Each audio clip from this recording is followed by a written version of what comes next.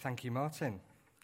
So far we have looked at the introduction to this amazing letter to the church in Colossae.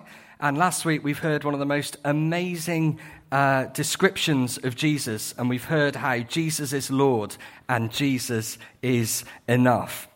And Paul moves on now from his introduction in the book, from his setting up of his arguments about Jesus, and now he really starts to introduce himself and something of his story and the reason why he's wanting to relate to the church there, to give us some clues about what is going to come. And so we're going to start in verse 24 of Colossians chapter 1. Now, I rejoice in what I am suffering for you, and I fill up in my flesh what is still lacking in regard to Christ's afflictions, for the sake of his body, which is the church. I have become its servant by the commission God gave me to present to you the word of God in its fullness, the mystery that has been kept hidden for ages and generations, but is now disclosed to the Lord's people. To them God has chosen to make known among the Gentiles the glorious riches of this mystery, which is Christ in you, the hope of glory. He is the one we proclaim, admonishing and teaching everyone with all wisdom, so that we may present everyone fully mature in Christ. To this end, I strenuously contend with all the energy Christ so powerfully works in me. And that's just half the passage that we're trying to cover today. Yet again, we see another change of gear from Paul.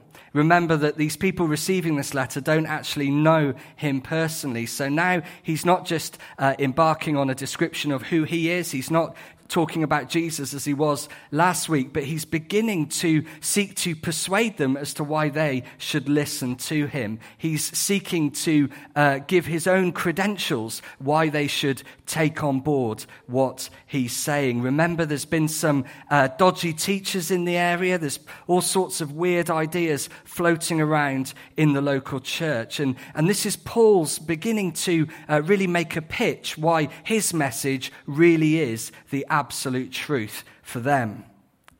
He's already described himself as a servant of Christ in verse 7, a servant of the gospel in verse 23, but now he calls himself a servant of the church. Serving Christ, teaching the word, means he serves the church. And that's quite an interesting sort of triangle almost.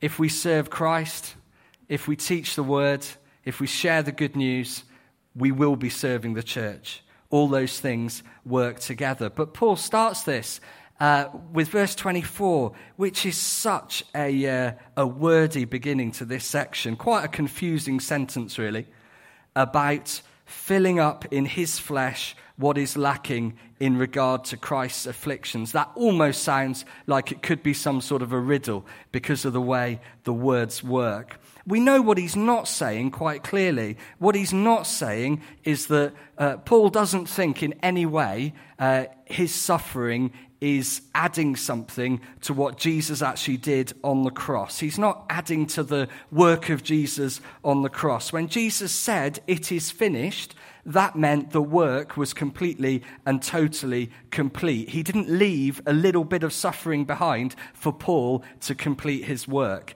That's not what he means. What it's most likely that he means is that he himself is suffering. Remember, he's in prison. He's faced all sorts of difficulty in order that this good news, this work of Jesus, can reach more people than it ever did through Jesus himself at the time. So what's lacking isn't the depth of what Jesus did on the cross, because he did everything that we need. But what Paul is filling up, what has been lacking, is that message hasn't yet got out to everyone. And it certainly hasn't got out fully to the non-Jewish people, to the Gentiles. So in his desire to spread this good news even wider so that more people can join in and experience it, Paul has been imprisoned. As he is now, he's writing this from prison. He's been shipwrecked 3 times. He's been flogged within an inch of his life by the authorities 5 times. And the list goes on. So Paul might not be able to visit them in person He might not know them personally, but even from a distance, it's like he's suffering on their behalf because he's gone through all of this suffering in his own life, all of this opposition, all of this difficulty, so that people like them might know the good news of Jesus. And I think that's a really interesting sort of concept to kick off with, really, in a Western culture, in a period of relative calm and comfort, really, where opposition and hardship are almost seen as like some sort of failure of faith. Kind of like, how could God let this happen to me? Whereas for Paul, it feels like the opposition he faced has become like a badge of honor to him. It's a proof of how genuine he is. It's part of his testimony. Look at what I've been through for you, for people like you. And he goes on in verse 25 to talk about how he's received a commission from God to continue to declare the good news to people. And this commission, this calling that he's got from God, it's not just to give them a few sort of slaps on the back in a letter, to give them a sort of rosy little pep talk, but it's to present the word of God in all of its fullness. In all of its fullness.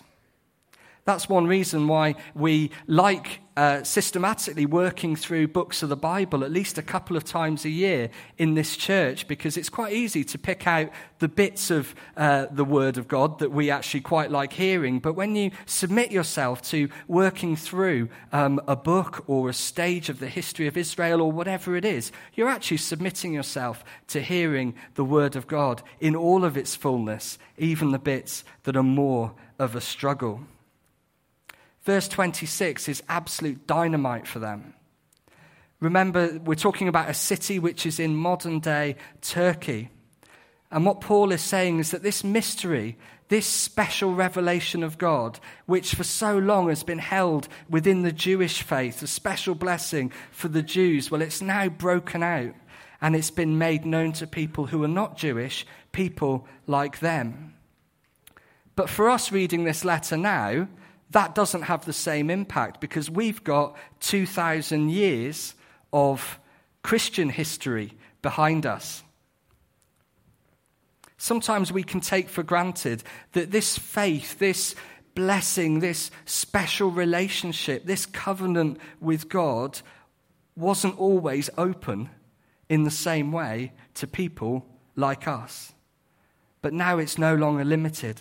It is open to all who put their faith in Jesus. What was once a mystery has now been disclosed, has now been revealed. And remember, he's making a massive point here because some of these false teachers are saying, oh, well, there's some extra knowledge that you need to get. There's some special knowledge. There are some mysteries that only the chosen few can understand. And Paul is saying, no, God has made known the glorious riches of this mystery to you already. Christ in you, the hope of glory. Christ in you, the hope of glory. This is one of the absolute mountaintops of the New Testament. The promise to us as believers that we will know Christ in us and have a hope of glory because he's the hope of glory. There's a future hope and a present reality to our faith. The word glory there is quite interesting because it really means the bright shining of God's presence. The bright shining of God's presence. In Exodus 34, Moses speaks with God and then his face shines. In Matthew 28, there is an angel that's in the garden after the resurrection and it shines brightly. The glory of God, the bright shining of God's presence is our hope.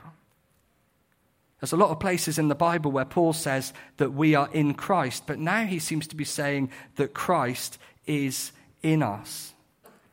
And he is, by the Holy Spirit, bringing a revelation of Jesus. We can dare to say that we actually know Jesus, that we have a personal relationship with Jesus.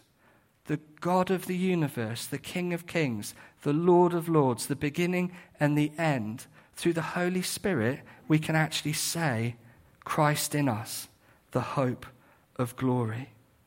So these false teachers with their hope of some secret knowledge, well, they've got nothing on the actual truth. There's no secret that's better than what you already know. The mystery has been revealed, and we can experience Christ in us and a hope of glory. So whatever we're facing, whatever the situation is, as a believer, we have Christ in us and a hope of glory. And sort of just focusing on this is my first kind of major take-home, really, for today. And I actually want to set you a little bit of homework, if you don't mind. I hope that's not too patronizing, but I am actually setting you some homework now. Every morning for the next week, spend some time reflecting on those words. Christ in you, the hope of glory. And the places you go and the people you meet and the situations that arise in your home, in your office, in your place of education, in your place of leisure, when you're watching the rugby, when you're at the bus stop, what does it mean at that point for you and for the people you encounter that Christ is in you, the hope of glory? How can we let that one truth affect both our attitudes and our actions this week? What confidence and encouragement will it bring to us? What will our world look like if our response to any situation or any challenge is based on the fact that we have Christ in us, the hope of glory? I feel pretty not my usual 100% this morning. I feel quite jaded emotionally. On last Sunday, we found out that the lady who lived next door to us on the co-joined house, she was elderly in her late 80s, we found out that she died. So that was quite sad for us as a family because we'd got to know her quite well. Then I came to the Big Questions evening on Wednesday evening, and it's nice to see some faces from there. And I was speaking on why does God allow suffering? Why does God allow bad things to happen? And we woke up on the Thursday morning to find that one of the dads who drops their children off at the school lives literally just across the road from us, see them every day, sometimes a couple of times a day, had unexpectedly died in the night with 3 children, including one in my Joy's year. Such a sad situation, such an outpouring of grief right the way through the school. What does a verse like this mean when we face such tragedy around us? For our ability to respond to the people in question, perhaps because of our own fears that it sort of brings up as you consider a local family without a dad and you make that reflection on your own situation. Christ in us, the hope of glory. What difference to the people around us who are hurting will it make that we have Christ in us? How important is it that we share the hope of glory with people because we don't know how long we're going to have to share it with them?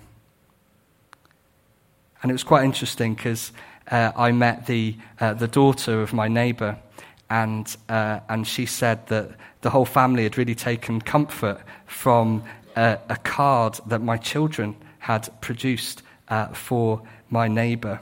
And we remembered back, and Joy had actually written in it a message to her a couple of weeks ago when we knew she wasn't well. And she said something along the lines of, "We really pray that you will know Jesus near you."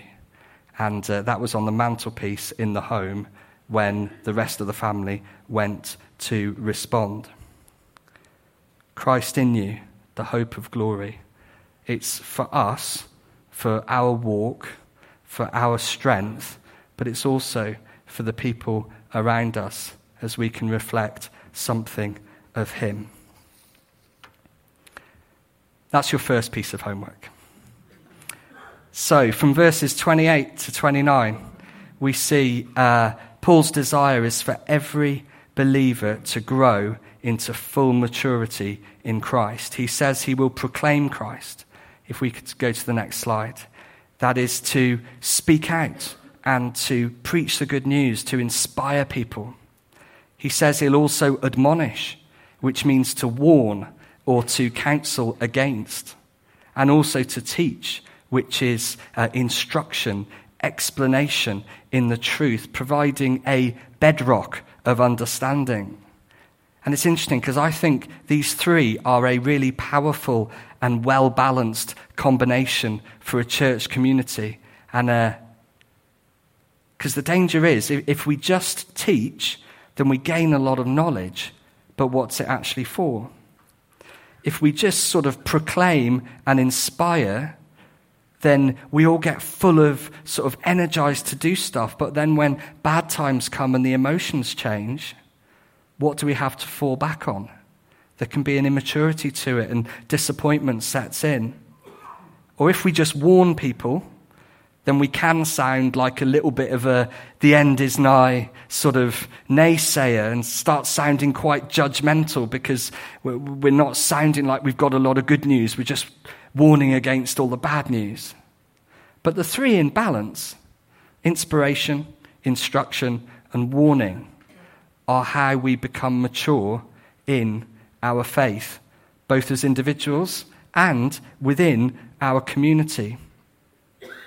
The false teachers were saying that there's this hidden knowledge for a special few, but Paul is saying it's for everyone.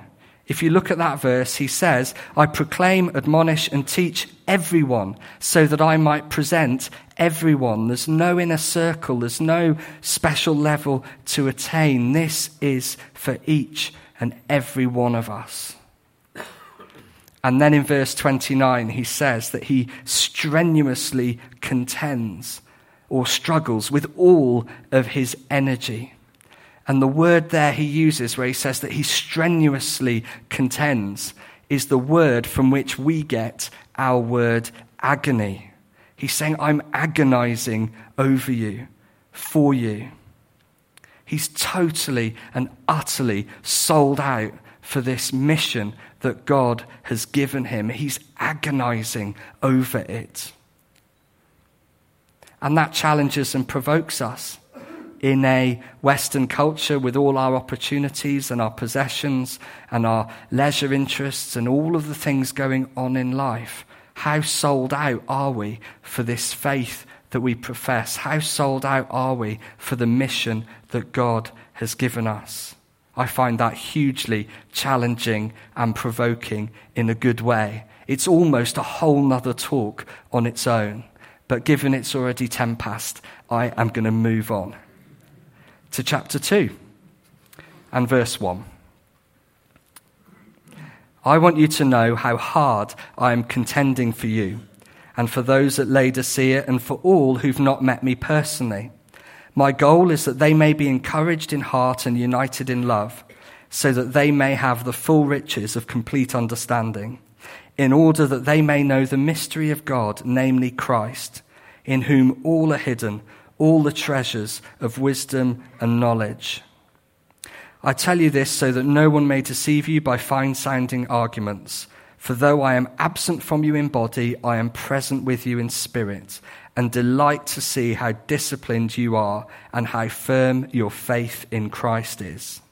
Just a point of reference for those in Laodicea, that's the neighbouring town about 11 miles away. So think of what Telford is to Shrewsbury, and he's speaking in to the local region. He says again, I'm contending for you. I'm struggling for you. But this time the word comes from the athletic games. So imagine the athletic training, the sort of that sense of trying, keeping on going, giving everything to attain something. So he's praying for them. He's bringing them before God. He can't go to them, but he's still totally invested in them. He's calling on God for them. And that throws up a really interesting question for us. There's kind of like, who are we praying for is a good question, but also, is there anyone that we're really contending for in prayer? Imagine finishing a prayer meeting or a time of personal prayer, and if you get asked the question, how are you? You're like, I'm absolutely worn out. I've really been going for it. I'm done. I need to go to bed. I've been praying so hard. This word, it speaks of such intensity and longevity. Prayer is both a marathon and a sprint. Let's always remember both as we continue to pray. And his goal is this beautiful phrase that they're encouraged in heart and united in love. United in love. That word united literally means knitted together. Anyone here do knitting? Hands up, who does knitting? There's quite a few people. I've heard that knitting is actually quite cool again. It's quite cool to do knitting. Is that true? Yeah. I did knitting when I was quite small, and it didn't go very well at all. But within this community, if there is gifting in knitting, then I'm completely open to knitting. In fact, I could do with a new scarf, if I'm being honest. I hope this isn't abusing the microphone or the position or anything. I could do with a new scarf, blue and amber stripes. That's what I could do with. That's what I could do with, because I've got one from something like 1989 that, if I'm honest, is looking a little bit tired now. If I get the wool, you'll do it? Perfect, that's the deal. You've got that on the internet, that's a public offer. Fantastic, that's sorted. I'll tell you what, should we get back to the Bible for a minute? Just thinking where you can buy wool in Shrewsbury, but no. Right, let's leave that to one side for now. Let's look at the flow. If we could have the next slide. Encouraged in heart and united in love, having the full riches of complete understanding, in order that they may know Jesus better. Forget all this teaching that says there's more mystery to discover. The mystery has been revealed. It's already there. It's what we know about Jesus. There's nothing to add to it. That's why in verse 4 he says, don't let people with good-sounding arguments lead you up the garden path. It's quite tempting to think, there's something extra that we need to know, and then we can gain this special knowledge. But if it's not about Jesus, if it's not all about Jesus, then they are deceiving people. And in this section, I can, as I read it, and I'm sure as you read it too, I can almost feel this relational warmth from Paul towards them, almost like a fatherhood.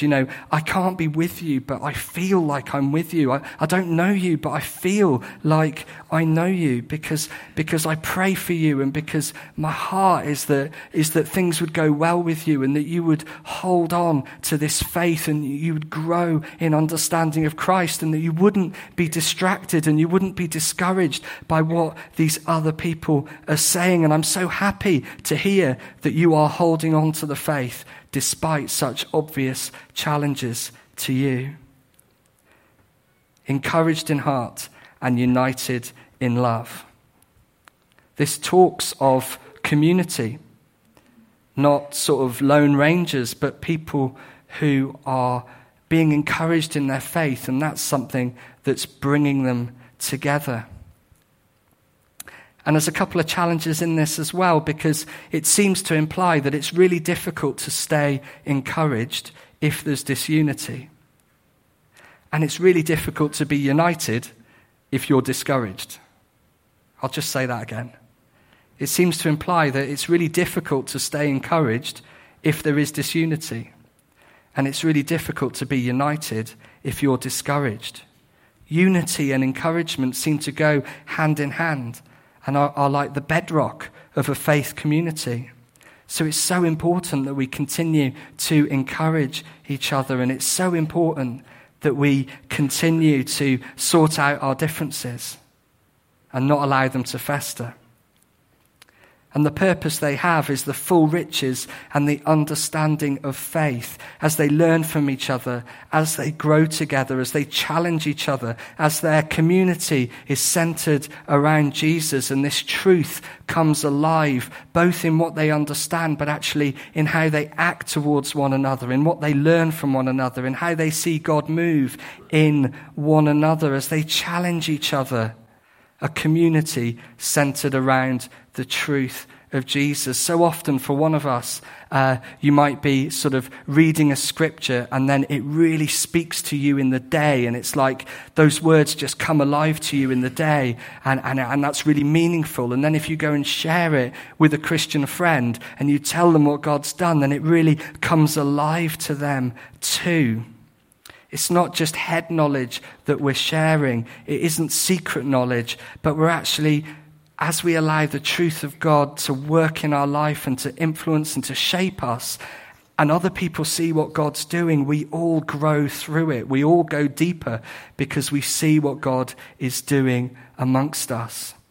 And that's why when we're in the life of the church, when we're in our friendship groups, when we're in the teams that we're in to serve, when we're in our midweek groups, they're all so important because it brings us together and we can grow together because we can hear the questions, the challenges, and the word coming alive to one another. You don't get any of that on your own. You also get an opportunity to hear other people's questions.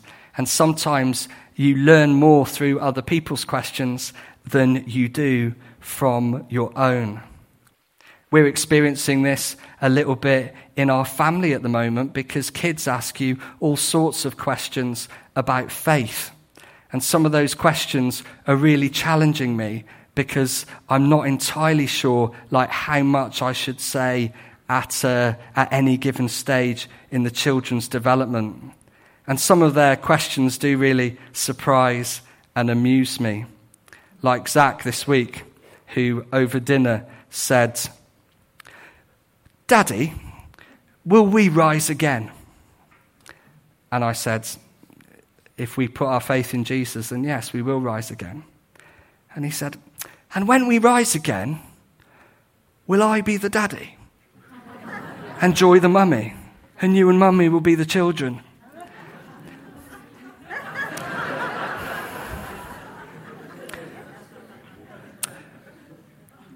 I knew the answer was no, but it sounded like such a cool idea for a moment that I didn't want to. Anyway, as we have opportunity to ask our questions and to draw close to one another, actually those sorts of things become alive to us. So Paul is really urging them at this point to not settle for second best.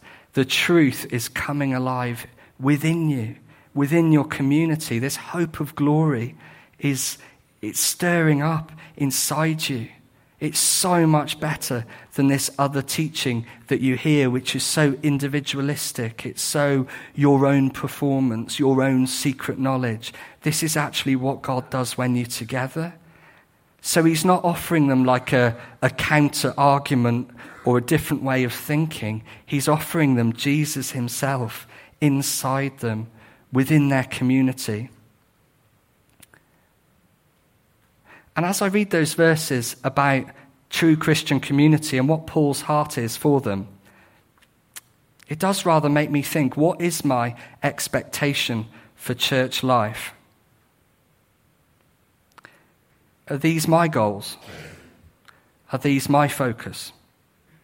And so my second major sort of take-home for today, and there's no homework surrounding this one, you'll be relieved to know. How much of my Christian community actually looks and sounds like this?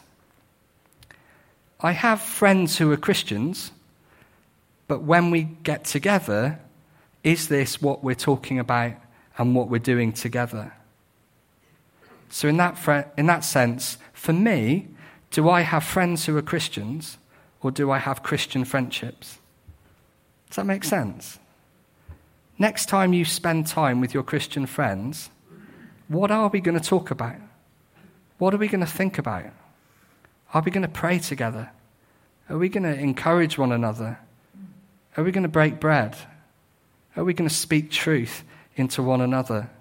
Are we going to allow Scripture to come alive amongst us?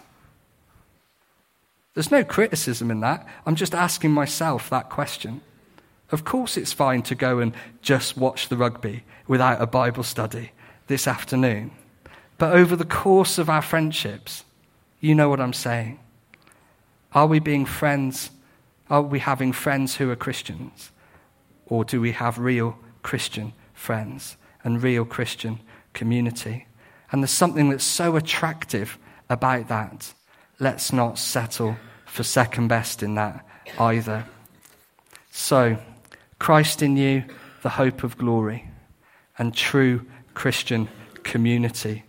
We've barely covered the first chapter, and already Paul, in so many different ways, is challenging, is provoking, and is offering them a better alternative to what they have. Jesus, only Jesus, but all of Jesus, in a way that affects your personal walk and personal life, and in a way that affects your community, where you belong, and who you are as a people. I'd like to finish now, and I'd like to conclude with a short video, which is a worship song inspired by some of these verses. It's a song you might have heard of, a Tim Hughes song, and actually let's just a moment of, I'll pray before we watch it, but just a moment of quiet reflection for us to allow the Holy Spirit to speak to us. So Lord, we want to thank you for how rich your word is. I want to thank you that there's about 17 talks in that first chapter, even if we've managed to cram it into 3. But Lord, I pray that you'd help us for your word to come alive in our hearts. And you'd help us, Lord, to be a people knowing Christ in us, the hope of glory, that we'd be a people who would explore true Christian community and know what it means to really be able to spur one another on into all truth. And would you help each and every one of us here this morning to reflect on what these things mean for us? Amen.